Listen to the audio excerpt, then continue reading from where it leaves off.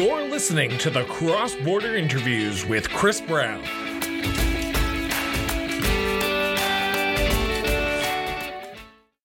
Welcome to the Cross Border Interviews with Chris Brown. I am your host, Chris Brown, and I am pleased and honored to have our guest onto the show today. He is a retired counselor from up in the Edmonton Spruce Grove, if I'm not mistaken. He'll correct me if I'm wrong here. Spruce Grove City Councilor for 26 years, and now a municipal contractor working with municipalities across this great province, Wayne Roth. Wayne, thank you so much for doing this. It's an honor and a pleasure to have you on the show. Thank you for inviting me. I love municipal government. And I look forward to chatting with you about it. So, Wayne, I guess we need to introduce you to my listeners and to my viewers first off. So I have asked this to every single politician or former politicians or candidates to be politicians who have always come on this show, and you're no exception to that rule. But where did your sense of duty to serve come from, Wayne? Well, I've lived in Spruce Grove for probably about almost as long as you've been alive.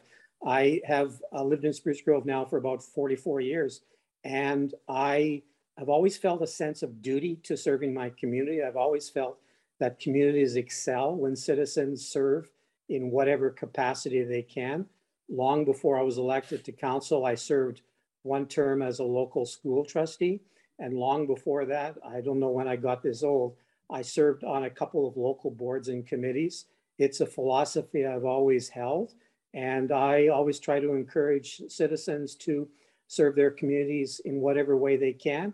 I've actually done some active recruiting to find local people to sit on various boards and committees. And I just love serving the community. I love the community in which I've chosen to make a life.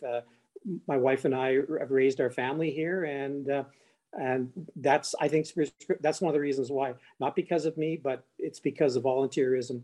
That Spruce Grove is the wonderful city that it is. What was it about municipal politics that drew you to it? Because most people, when you think of politicians, you think of federal or provincial, and we always forget about municipal politics. For you, what was that drive to get involved on that municipal council for you? A couple of things. Number one is I'm a former journalist, and I was a reporter in the local area. And I covered, then it was the town of Stony Plain, town council meetings. I've covered Parkland council meetings. I've covered town of Stony Plain council meetings. I've covered in various ways, I've covered local government. And I always thought that would be really cool. And I thought I had a contribution that I could make. And so I ran as a school trustee. I served one term. And then as I was a school trustee, I often had people ask me if I'd like to sit on town council. And I always poo-pooed the idea because it really wasn't a big interest of mine. But eventually, as I watched local government, which I have always done, I saw that it was an interest, and I ran for the first time in 1995. I never imagined that it would be a 26-year gig, but serving my community in this way has been one of the greatest honors of my life. What I most like is the opportunity to influence. I'm getting a little off track. I hope that's okay, Chris. But it's perfectly okay, Wayne. To influence in a big way the future of the community in which I've chosen to live, operate my business, and raise my family. I can now, and this is one of the things I most like, is I can now drive or walk around Spruce Grove and I see wonderful things. And I can say, yeah, I helped to make that happen. One of the best features is our wonderful recreation center. And I was here to help make that happen. The job of an elected official is incredibly demanding, especially when you're raising a young family and working in a full-time job. Here, it's roughly the equivalent of a half-time job to serve on council. It's really hard work and not always appreciated by your citizens, especially with social media being what it is. My life was for a quarter of a century extremely hectic. And I had and still have a wonderful, supportive wife. Otherwise, I could not have done this. You talk about the demands of the job. 26 years on council.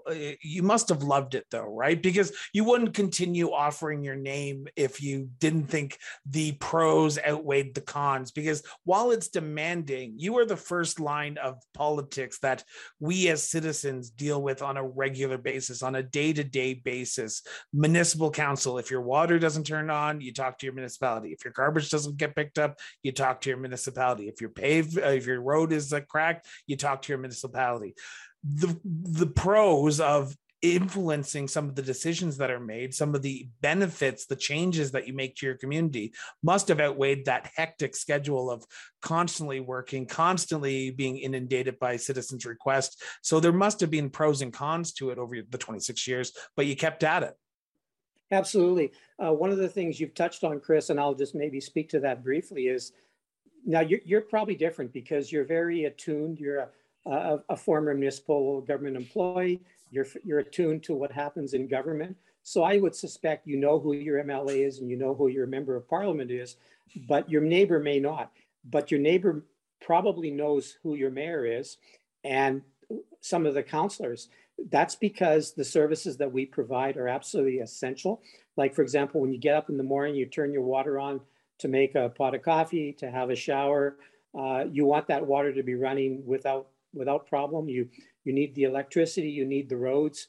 In the summertime, you might be dodging potholes. In the wintertime, there might have been a big snow dump overnight. You want to make sure that your roads are in good condition for you to drive to work. And if you have children, for your children to hop on the school bus and get to school. So that's really essential. The second thing I want to speak to is,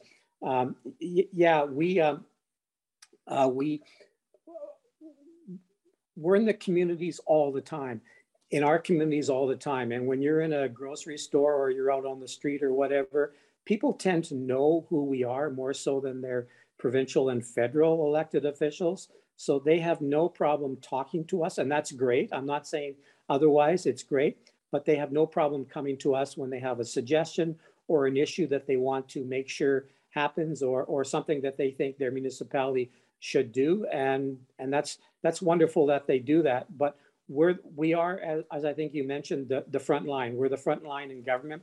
I take the three levels and flip them upside down and put municipal government on top. I think we're the most important level of government in the whole country.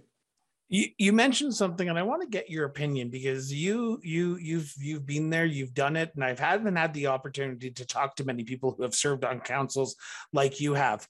But you talked about the citizens always coming up to you because, like you said, they won't know their MLA, they won't know their MP potentially. I'm not saying everyone doesn't know their MLA or MP, but they will know their councillors, they will know their mayors or their reeves.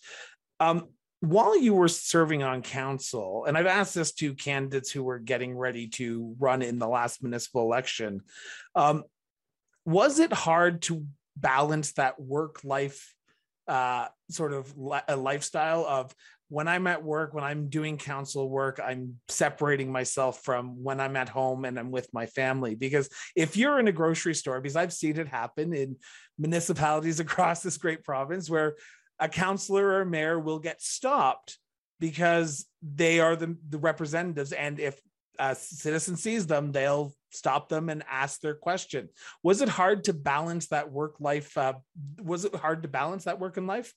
Well, 2 points to that, Chris. And number one is I never minded when people would stop me on the street or in the grocery store or wherever I happened to be where we would encounter each other, because that's the job I signed up for. And I didn't mind doing that at all. In fact, I would encourage it.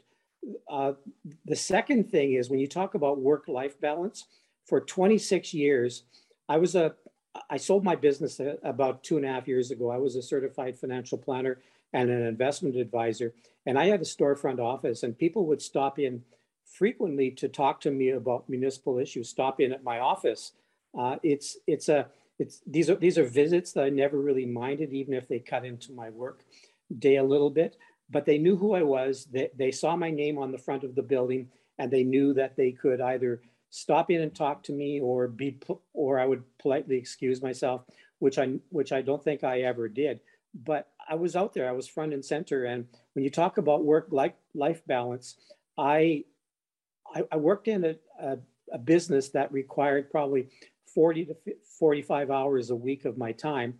Plus my job as an elected official was probably about half time. Plus my wife and I were raising 2 young children for a lot of the time that I was in local government. so it's incredibly demanding. And most people who work in local government, who are local elected officials, they do, if they're not retired, or if they don't work for some of the larger cities like Calgary and Edmonton, where the positions are full-time, we're part-timers and we're paid on a part-time basis. And we usually have jobs that we're required to work at too. So the schedule is incredibly intense. I want to get your opinion on what makes a good counselor. As someone who was there for 26 years, you keep getting reelected as a sitting counselor, so you must have done something right. In your words, how does a person become a good counselor who will represent their constituents the best? I think that's a really involved but great question, Chris. And I would say that could be the topic of an entirely different session. But just to maybe sum it down into one or two key points, I think number one is when everybody runs for office in any capacity, they always say, you know what, I'm the best guy or the best woman for the job. I have the best interests of my municipality at heart. But when you're elected, it's time to prove it. And some people will say what they need to say in order to get elected and then not necessarily carry through. But I would say maybe number one priority is you have to have a genuine interest in doing the best for your community and making the best decision that you possibly can every time you put up your hand or you push that button to vote. Because sometimes there is an inclination to go with the flow and to do what's popular, but what's popular is not always what's right. And I can give you many, many examples where there's a difference. What's right is what's in the best interest of your municipality, and what's popular sometimes is what people will do or say or vote because they want to get reelected. And that's the first job of any elected official. If you're intending to run again, your first task is to get reelected and to win support. And granted, everybody wants to do that, but you have to be able to look yourself, come home from a council meeting, take your suit off, undo your tie, look in the mirror and say, yeah, I think I did the best job I could for my community today. You've opened up Pandora's box a little bit here, and I want to play in it if you're okay with me for a few seconds here. You opened it up, Chris. Well, you said something that sparked my interest, and I want to play with Pandora for a little bit here. Okay. It's about doing what is right and what is best for your constituents, which in this case would be a municipality.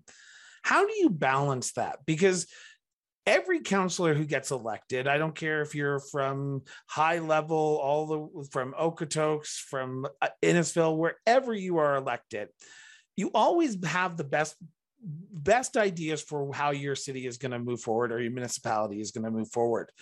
But at the end of the day, the people who elect you are your boss at the end of the day, and what your constituents wants, so the residents of your community, is going to be what you need to vote on. So if you as a counselor have an issue that's in front of you that you are very passionate about, whether it be paving this road over this road or fixing this area or putting in a skate park in this area of the town over this area of the town, how do you balance that, or how did you balance that in your 26 years as a counselor against what you believe is right and what your constituents want? Because I think there's a very big gap in that in some politicians today. I'm not saying all, I'm saying there's a few that will say, I want the best for what I believe is right. And sometimes the constituents get it wrong. I would say for me, it's been like a 90-10 balance, and I'll explain it this way.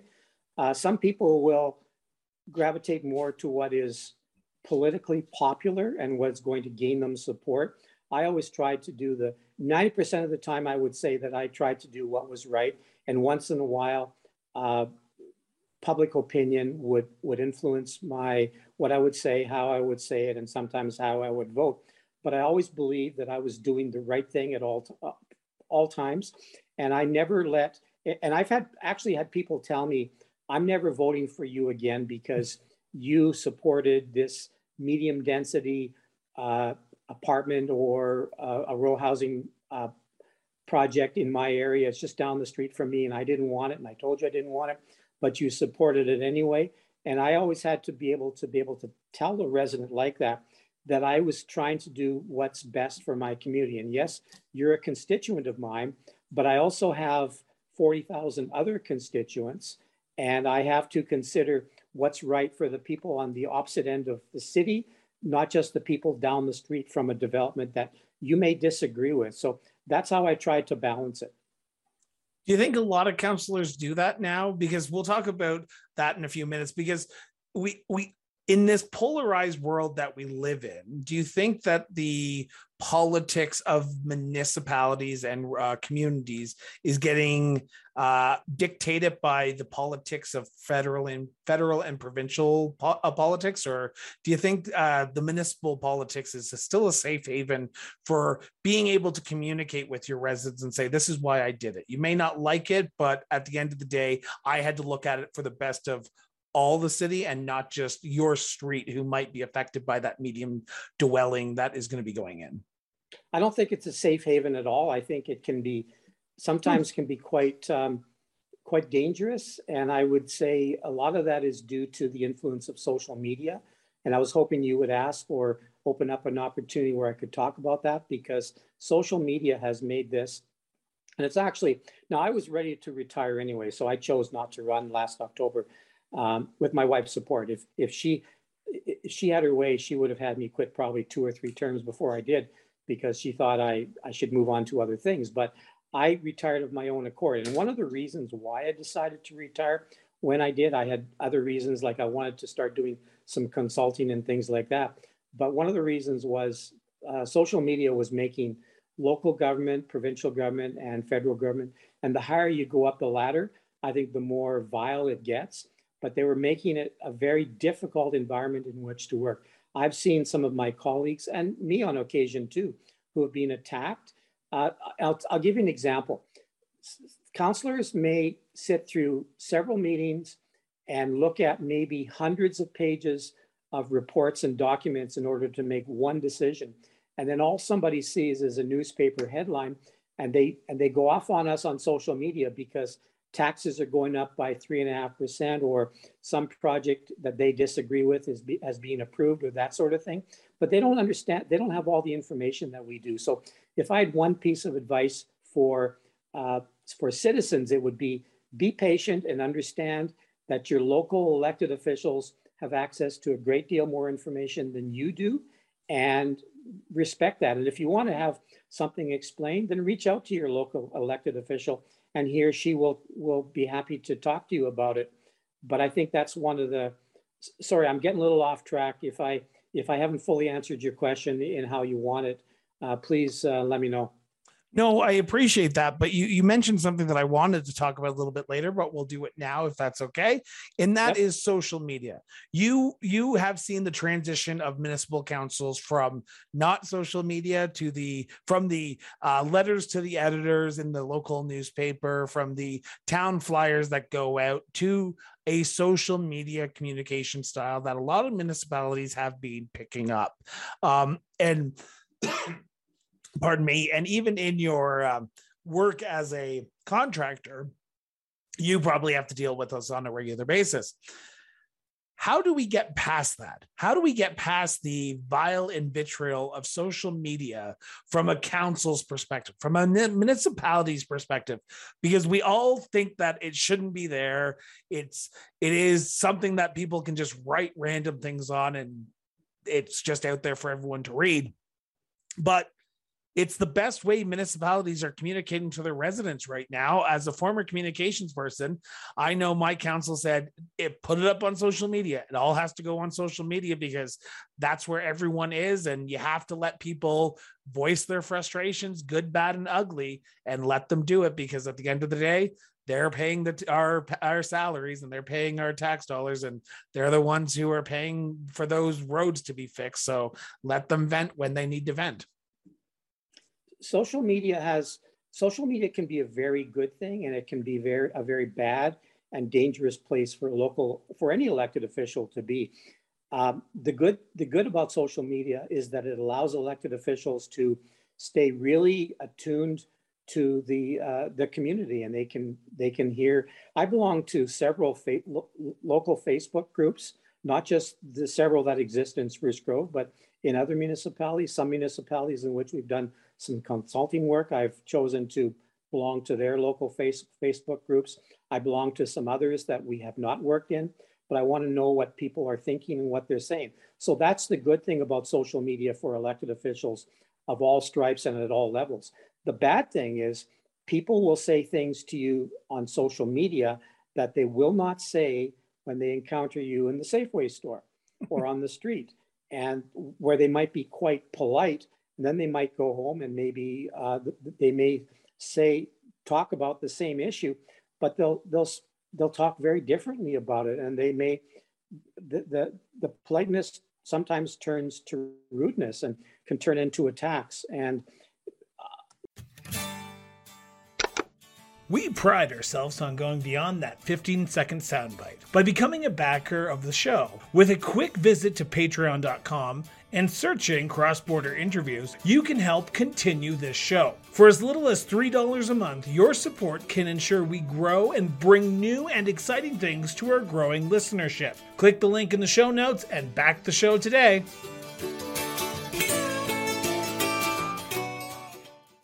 You talked about your decision not to run for a re-election in 2021, last municipal election, with you and your wife having that discussion.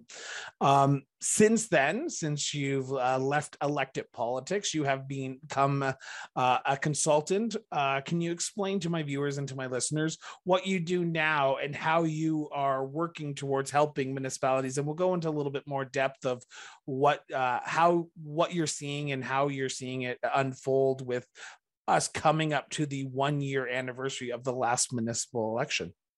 Okay, I'm working with a company called Bloom Center for Municipal Education. This shirt is the Bloom color, corporate color. Bloom supports municipalities in Alberta and in other provinces as well with education and consulting to municipal councils and administrations. It's essentially training. I would drill it down to it's essentially training and consulting of various types. I'm involved mostly in the elected official stream. So we provide strategic planning, we provide new council orientations, and we provide various other types of consulting to councils and including their administrations as well.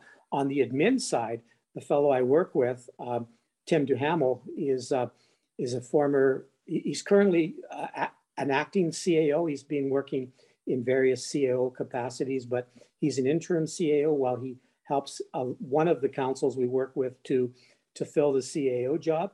And he's an expert, and he's one of the most brilliant minds I've ever seen in the area of municipal finance. And he puts on a lot of sessions on municipal finance. He's done them via Zoom, and he's done some of them face-to-face, and they're very well regarded. And he's got clients who consult with him on various municipal finance matters from across the country. So that's basically what we do.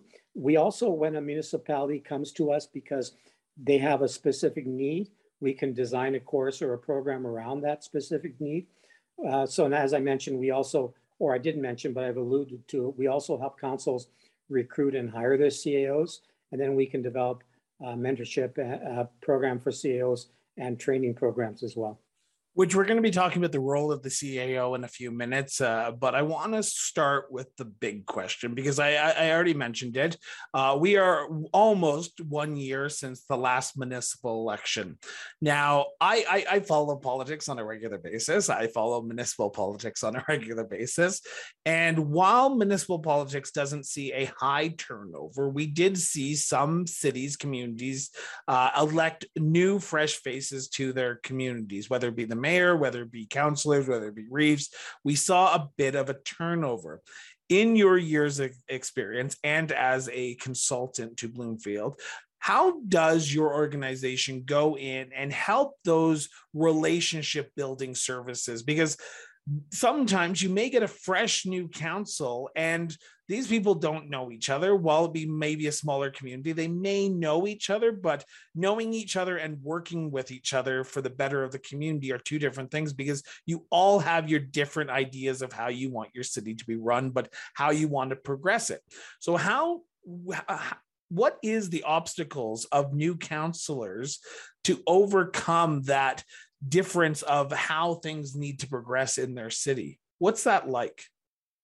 Well, first of all, everybody who runs for local office claims to be a team player, right? Once you're elected, that's the team to actually prove it. Everybody says that I'm a team player, I'm a great communicator, I have the best interests of my municipality at heart, those kinds of things. Nobody ever says, I'm not a team player, but vote for me anyway. But when you have several strong personalities, and it does take strong people to put their name out there and to get their name on a ballot, because there's great risk, and you don't know if you're going to, in Spruce Grove here, for example, it's different where you live in Calgary, for example, but in Spruce Grove, you have to get probably 25 to 100 to 3,000 people to put an X beside your name. And if you fail, and I've seen some people who have run on multiple occasions in various municipalities, including my own, who don't get elected. Like, I can think of people who have run 2, 3, 4 times, all unsuccessfully. There's great risk, but I give them credit for actually putting their name out there and taking on the risk. But when you have several strong personalities and those tend to be the people who do run for office, when they're sitting around a table, there is huge potential for conflict. I'm a bit of a nerd on the subject of organizational dysfunction, and I follow it in local media and in various media, and it happens in various municipalities in Alberta and in all provinces. My best advice would be two-part. Number one, set aside your personal biases and agendas and always try to contribute to the group to achieve the best decision as a team. Don't just say it, work actively to achieve it. That would be point number one. Number two, and I think this is incredibly important too, is when a decision doesn't go your way, you have to accept the will of council and move on. That doesn't always happen. It's incredibly dangerous when councillors refuse to accept a democratic decision and sometimes work to undermine such a decision. Dysfunction, when it occurs, can rip apart a council and hamper good governance, and no one wants to see it. I think we all have a genuine interest in wanting to see our municipalities succeed, and dysfunction can really interfere with the success and efficiency, the effectiveness of municipal operations. We always try to pride ourselves on not taking things to heart, especially if you're an elected official, but egos do get in the way sometimes. I think anyone will say egos can get in the way of being able to move past a vote that didn't go your way, or something you thought was going to go your way didn't. How do you do that? Because at the end of the day, you are responsible to your constituents who have put you there. You are elected on a platform. In bigger cities like Calgary, each councillor runs on a different platform. In smaller communities, it's usually 4 or 5 different points that you're running on. But how do you set aside ego for the best of the city, do you think? I would say it goes back to a comment I've already made, and that is you have to have a legitimate desire to do the best for your community. And yeah, we all have egos, and I don't think anybody would ever run for local office if they didn't have an ego. But I would say, number one is, the key point here, I think, is have a sincere interest in working for the betterment of your municipality, and understand that decisions will not always go your way. And I've won a lot of debates, and I've lost quite a few debates as well. But I can honestly say that when we left the council chambers after a meeting, if I lost a debate, I was still friends with my colleagues, and we would maybe argue at the council table, but we went into the next room after the meeting was over. We left the council chambers as friends in all cases. And I think you have to have a sincere, genuine desire to do what's right for your community, and try to set aside your ego as much as you possibly can, because it's not about us. it's not about us as individuals. It's about us as a group of individuals. And we want to make sure that the community is getting the best governance it possibly can. What role does the mayor and Reeve, I should say, play in unifying the council? Because while we can disagree on issues, what role does the mayor and Reeve play in making sure, like you said, once you leave that council table, you may disagree at the table, you may yell at each other at the table and get your point across at the table, but once you leave that table, you should be all friends again. What role does that mayor and Reeve play? Well, as you know, Chris, and I know you know this, but a mayor or a Reeve has only one vote, and so it has no more influence, except maybe the influence that comes from the position, but otherwise has no more voting influence than any other member. And I've seen numerous occasions where we have a mayor system in Spruce Grove, as urban municipalities tend to have. And I've seen cases where mayors have argued for one thing and they have not got their way for whatever reason there may be. But the mayor does have one of the jobs, the main jobs of a mayor, I think, is to unify council. I think that's a responsibility that we all have as elected officials, but the mayor's job especially is to unify council. And if there's some dysfunction going on, the mayor should have a conversation with whoever's involved and maybe do it privately. But that's one strategy that I've seen mayors employ, where they can reach out to, hey, Bob, you and Sue are fighting and it's not doing any of us any good. Can we talk about it? And we'll get Sue in the room and we can work things out. I believe that the best results are usually attained by having reasonable, intelligent individuals sitting down together and just talking out our differences. And I think that's where a lot of these problems can go away. The first year is usually a learning curve for a lot of new counselors. Particularly, they have to learn the MGA.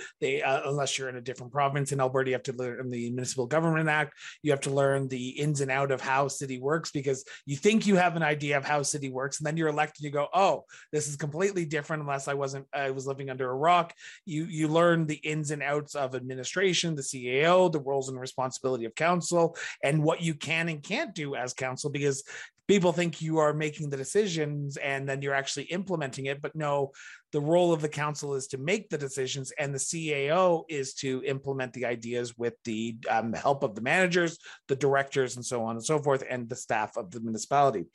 With us coming up to that this year, is the learning curve a lot more difficult now than it was 26 years ago when you first got elected? Because I'm assuming there was a lot less social media had to learn, a lot less dealing with the press in larger communities. Is it a larger learning curve for newer councillors to get elected in 2021 than it was 26 years ago when you were? It is. When I was first elected, I think Spruce Grove, I'm thinking back, was probably a small city of about maybe 6,000 people. Now we are a smallish city of about 40,000 people. So obviously when your population size multiplies like that, there's a lot more that you have to know, because there's a lot more going on. And as communities grow, they tend to become a little bit more sophisticated. And, like with computer systems and things that we use to do planning and all of those kinds of things. Now, we're not involved in planning. We have staff for that. But for anyone who's never done it, the learning curve is monstrous. And I've never, ever talked to one newly elected official who didn't say, man, I didn't know it was going to be like this. It's a lot more involved. It's a lot more difficult than I imagined. And there's a lot more to know than I ever imagined. Even people who have served on boards and committees in the past, and most newly elected officials have served on a board or committee at some point in their life, but they all say, it's way more than I ever thought it would be. I've had one counselor, I won't mention the municipality, who said, I don't know if I can. Well, actually, I had one counselor who served in a municipality probably 15 years ago, who retired after one term. This person had led the polls in her first go at the kick at the cap. We decided to retire after one term, and I ran into her and I said, so why? And she said, I didn't know it was going to be like it was.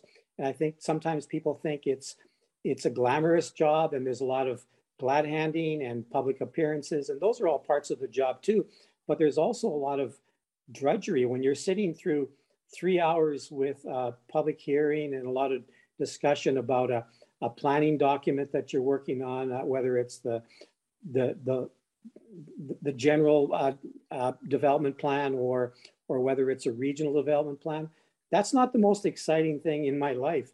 And I must admit, from time to time, it's hard. And I remember when we were doing Zoom meetings because of COVID, my wife could hear some of this meeting, and she said after the meeting, she would say, or during the meeting, because I would mute myself when I'm not speaking, and she would say, well, I don't know how you do this work. It's so dull. And it can be, but it's also fascinating in one respect, because you have a great opportunity to influence the direction of your community.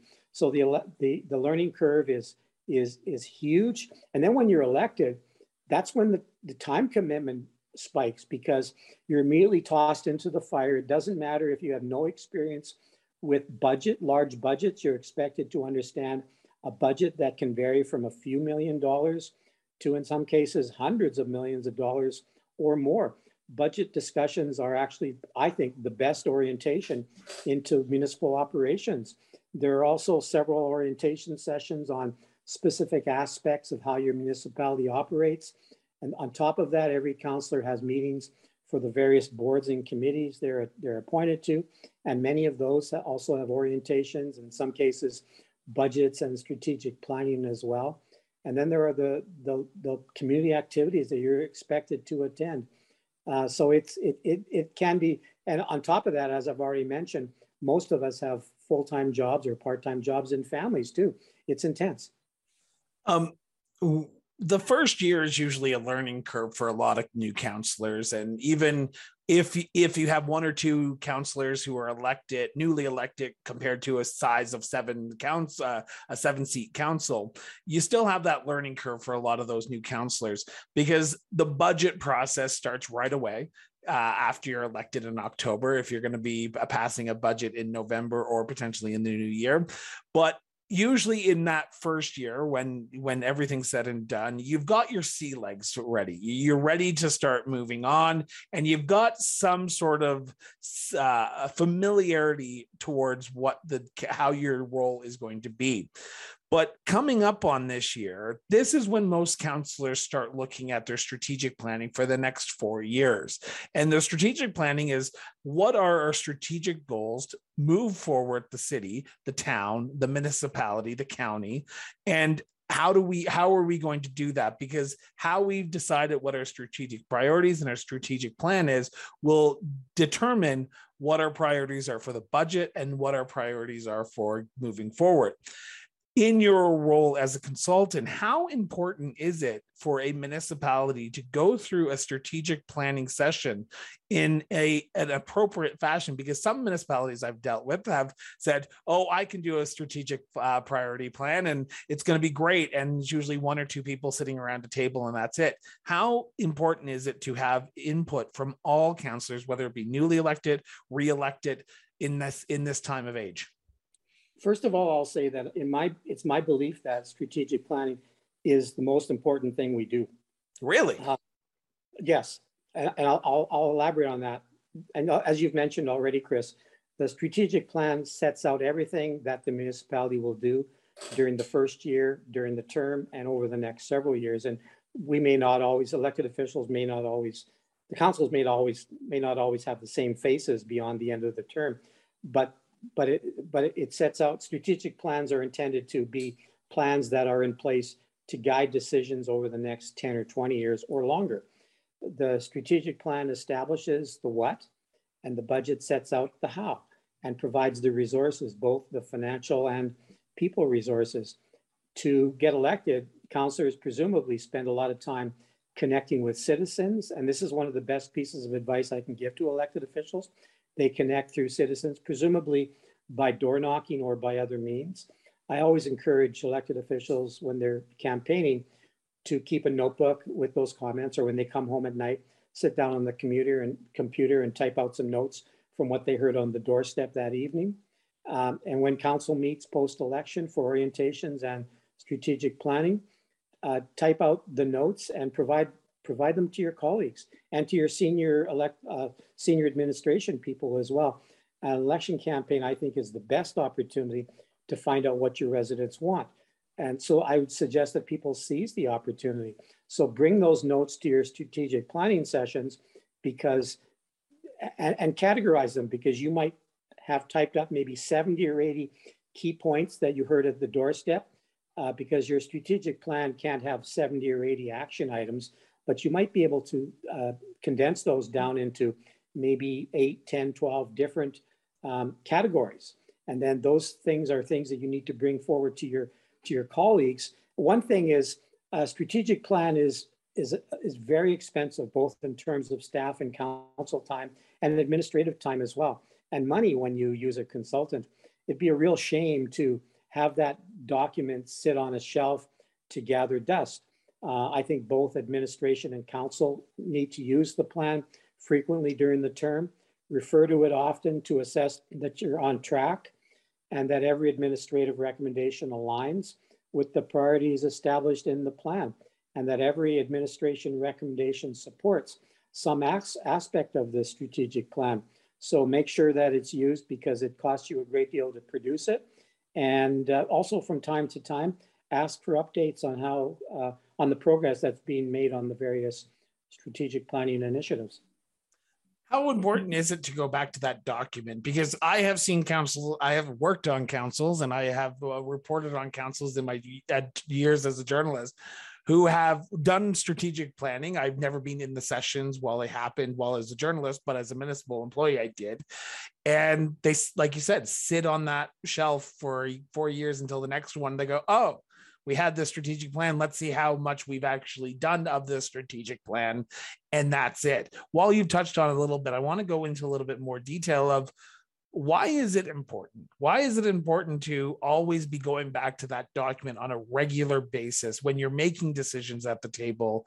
Why is it important? Well, it's important because typically a good strategic plan and two people sitting down over coffee at a table can't do a good strategic plan. So if they think they can, I would challenge that. But I'll connect you with some mayors then. but I've seen municipalities that either don't have a strategic plan, or the one they have is maybe several years old, and obviously it's not doing what it should be doing. But a good strategic plan will have probably 5 or 6 key priorities, and then arising from each of those, there might be a total from those 5 or 6. There might be a total of maybe a dozen action items. And it's important because those are the opportunity to sit down and work with your colleagues. And with your colleagues, I'm not talking about just elected official colleagues, but also senior administration as well, because they need to be in the room. They need to be involved, because they're the ones who are whose responsibility is to carry out the plan and to come forward with the action items that are going to make sure that you satisfy what the strategic plan is calling for. So admin needs to be in the room as well. But not all administration needs to be there, right? I'd say the CAO and the general managers, and maybe if you want to bring in your communications person and your HR person, whoever you consider to be at that top level, just below the CAO, city manager, county manager, whatever you call the person, but they need to be in the room, because you need to get their buy-in. And how better to get their buy-in to give them an opportunity to have input into the plan as well. And part of the reason why they're in the room is they can tell you whether you're asking for too much. We had a city manager here in Spruce Grove one time. When we went in for strategic planning, we walk into the room and there's a fish tank. And the fish tank has got some rocks in it, and it's full right to the rim of water.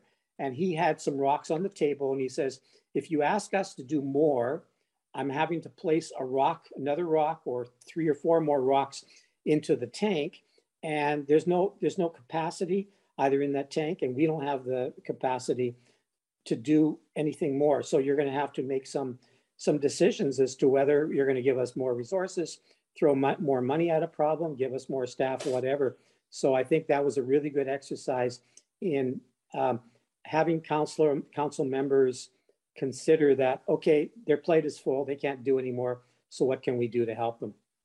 What makes a good council CAO relation? Because I think there's a lot of councils who get elected and they, like I said, they think they are running the show. They're running what the departments do, but in reality, councils have one employee and that's it. The mayor and councilors only have one employee and that's the CAO, and the CAO hires everyone else. So at the end of the day, council can direct the CAO to do something, but they cannot direct directors to do something or managers to do something. How important is it to have a trust of your CAO that what council and councilors are directing is getting done by that CAO? Well, there has to be, you mentioned trust, and trust is really important, but I would have to say that the other requirement is mutual respect. And we have to be able to trust and respect our CAO to do the best job that he or she can. And we have an opportunity on a regular ongoing basis to give instructions to our CAO, but we can't do that individually. Like, I could never walk into our city manager's office and say, you know what, the snow clearing in this area of the city is lousy. Can you please get the graders out? I could never do that, and nor could the mayor do that. So any direction has to come from council as a whole in council chambers. And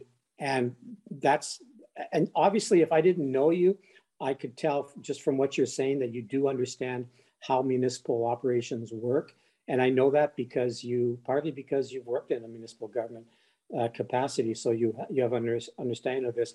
Plus, these sessions that you do with elected officials helps you a great deal as well. But the relationship between council and the CAO is incredibly important because councils establish policy, bylaws, and make those kinds of high-level decisions, and then they turn those decisions over to the staff, headed by the CAO, of course, to make those decisions happen in the community.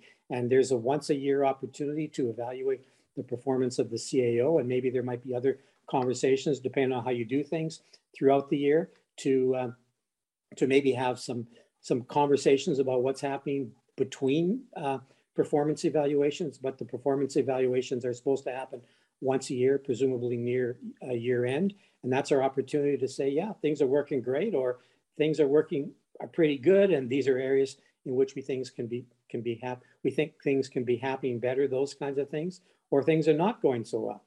So that's our opportunity to have that kind of input into how our administrations are enacting the decisions that councils make. I have dealt with municipalities and I've dealt with some cities over my time in municipal government and as a journalist, where councillors believe they can go in and talk to and direct staff to do certain things, whether it be clear this park because I heard from so-and-so in my area that the park needs cleaning, so you need to go do it. In your time as a consultant, do you ever come across that experience where you have to tell councillors, your role is to set priorities, set bylaws, set the day-to-day strategic plan of the council, and your CAO is supposed to be directing staff to do what they need to do? It is not your job, it is the CAO's job. Chris, it happens. I've seen it as a consultant to local government, and I saw it happen fairly frequently or fairly commonly when I was an elected official as well, where people would think, yeah, I can just march into the city manager's or the CAO's office and tell him or her how things should be done. But I've been involved in my 26 years. I've been involved in about I'm thinking back about 5 different occasions where we've recruited, interviewed, and hired a new city manager. And one of the questions that I always like to ask, and I think this is a reasonable question, a good question that council members should ask when they're interviewing candidates, is what would you do if the mayor or another member of council came into your office with a demand? And maybe demand is too strong a word, but with a suggestion as to how things would happen. And when people are candidates and they want the job and they're in an interview, they're always going to say what they think that they know that you want to hear. But you have to be able to ascertain whether they're being sincere, because the right answer is, well, I would talk to the council member. I would say, okay, we'll take that under advisement, but give the council member no assurance that things will be done on the suggestion that the council member is asking. And sometimes where it's actually being something that would require too much in the way of resources, maybe staff time or extra spending would be required. Then I've had CAOs say, I'm going to take this, not to me, but I've heard, because they've told us this, I'll take this to council because it requires too much resources. And that kind of a decision has to be a council decision. We are, as I said, we're in an unprecedented time. We're coming out of the end of COVID-19. We are hopefully at the end of it. I'm crossing my fingers on that.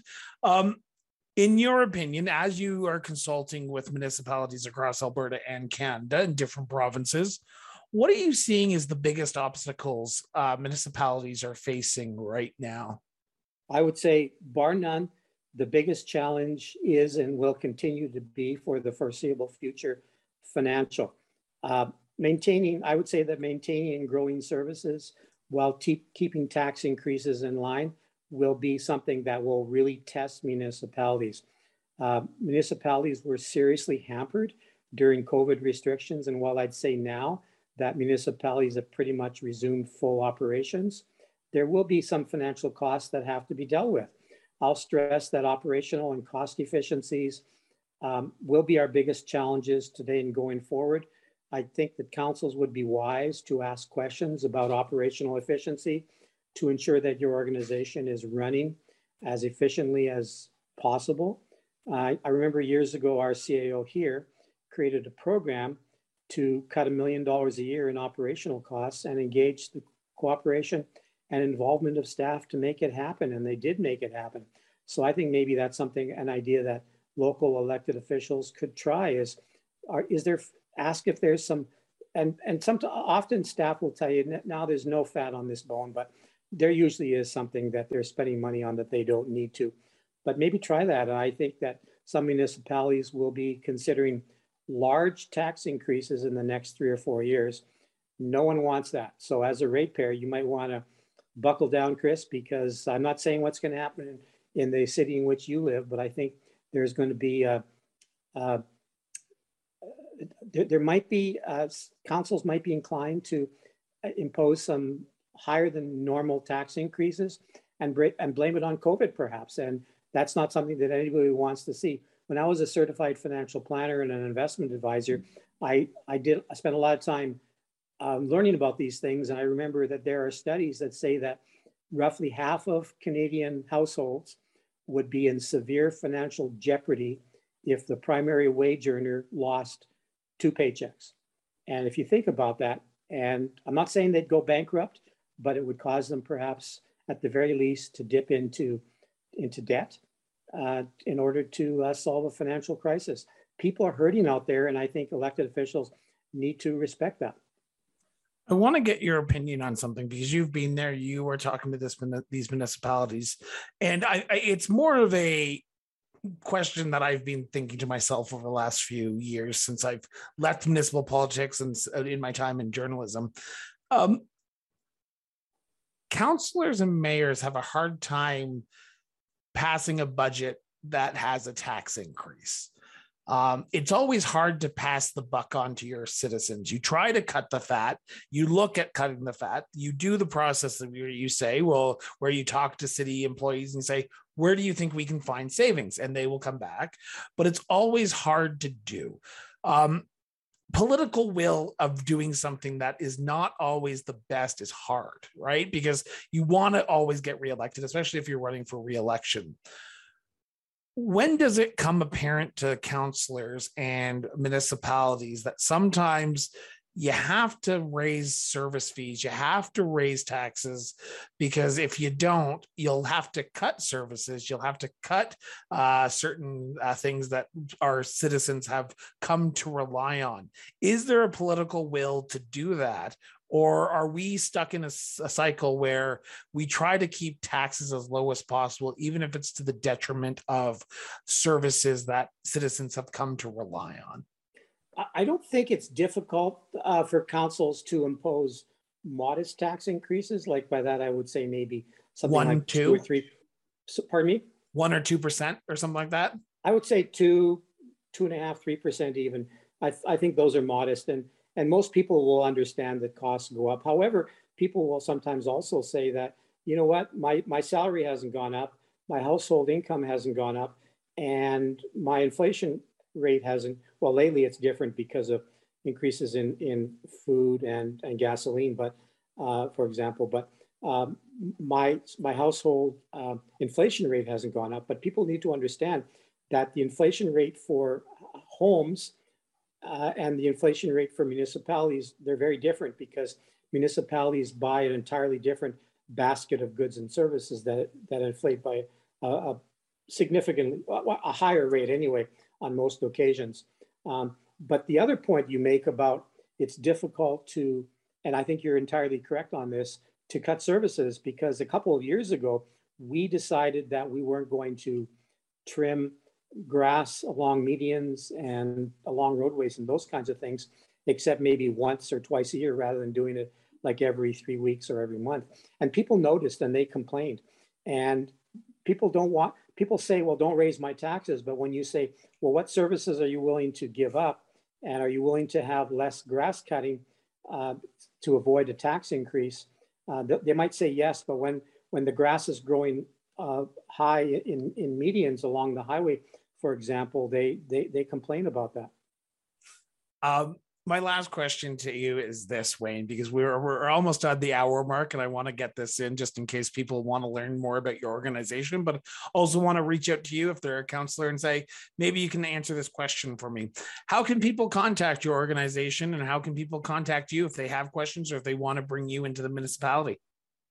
Well, I have a new email address, Bloom email address. I'll try to get it correct, but I'll give both just in case. But my Bloom email address is wayne.roth@bloomcme.ca or .com. It's new, and I've hardly used it, but WAYNE and Roth has an E on the end, so ROTHE. And my business email address is wroth@wayneroth.com. So WROTHE at wayneroth.com. If you send any email to wayneroth.com without the E, it goes to some dude in Texas.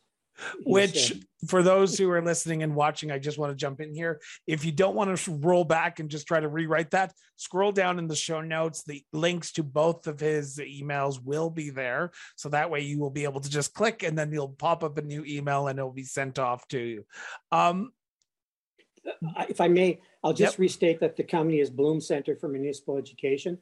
So you can find the website there too.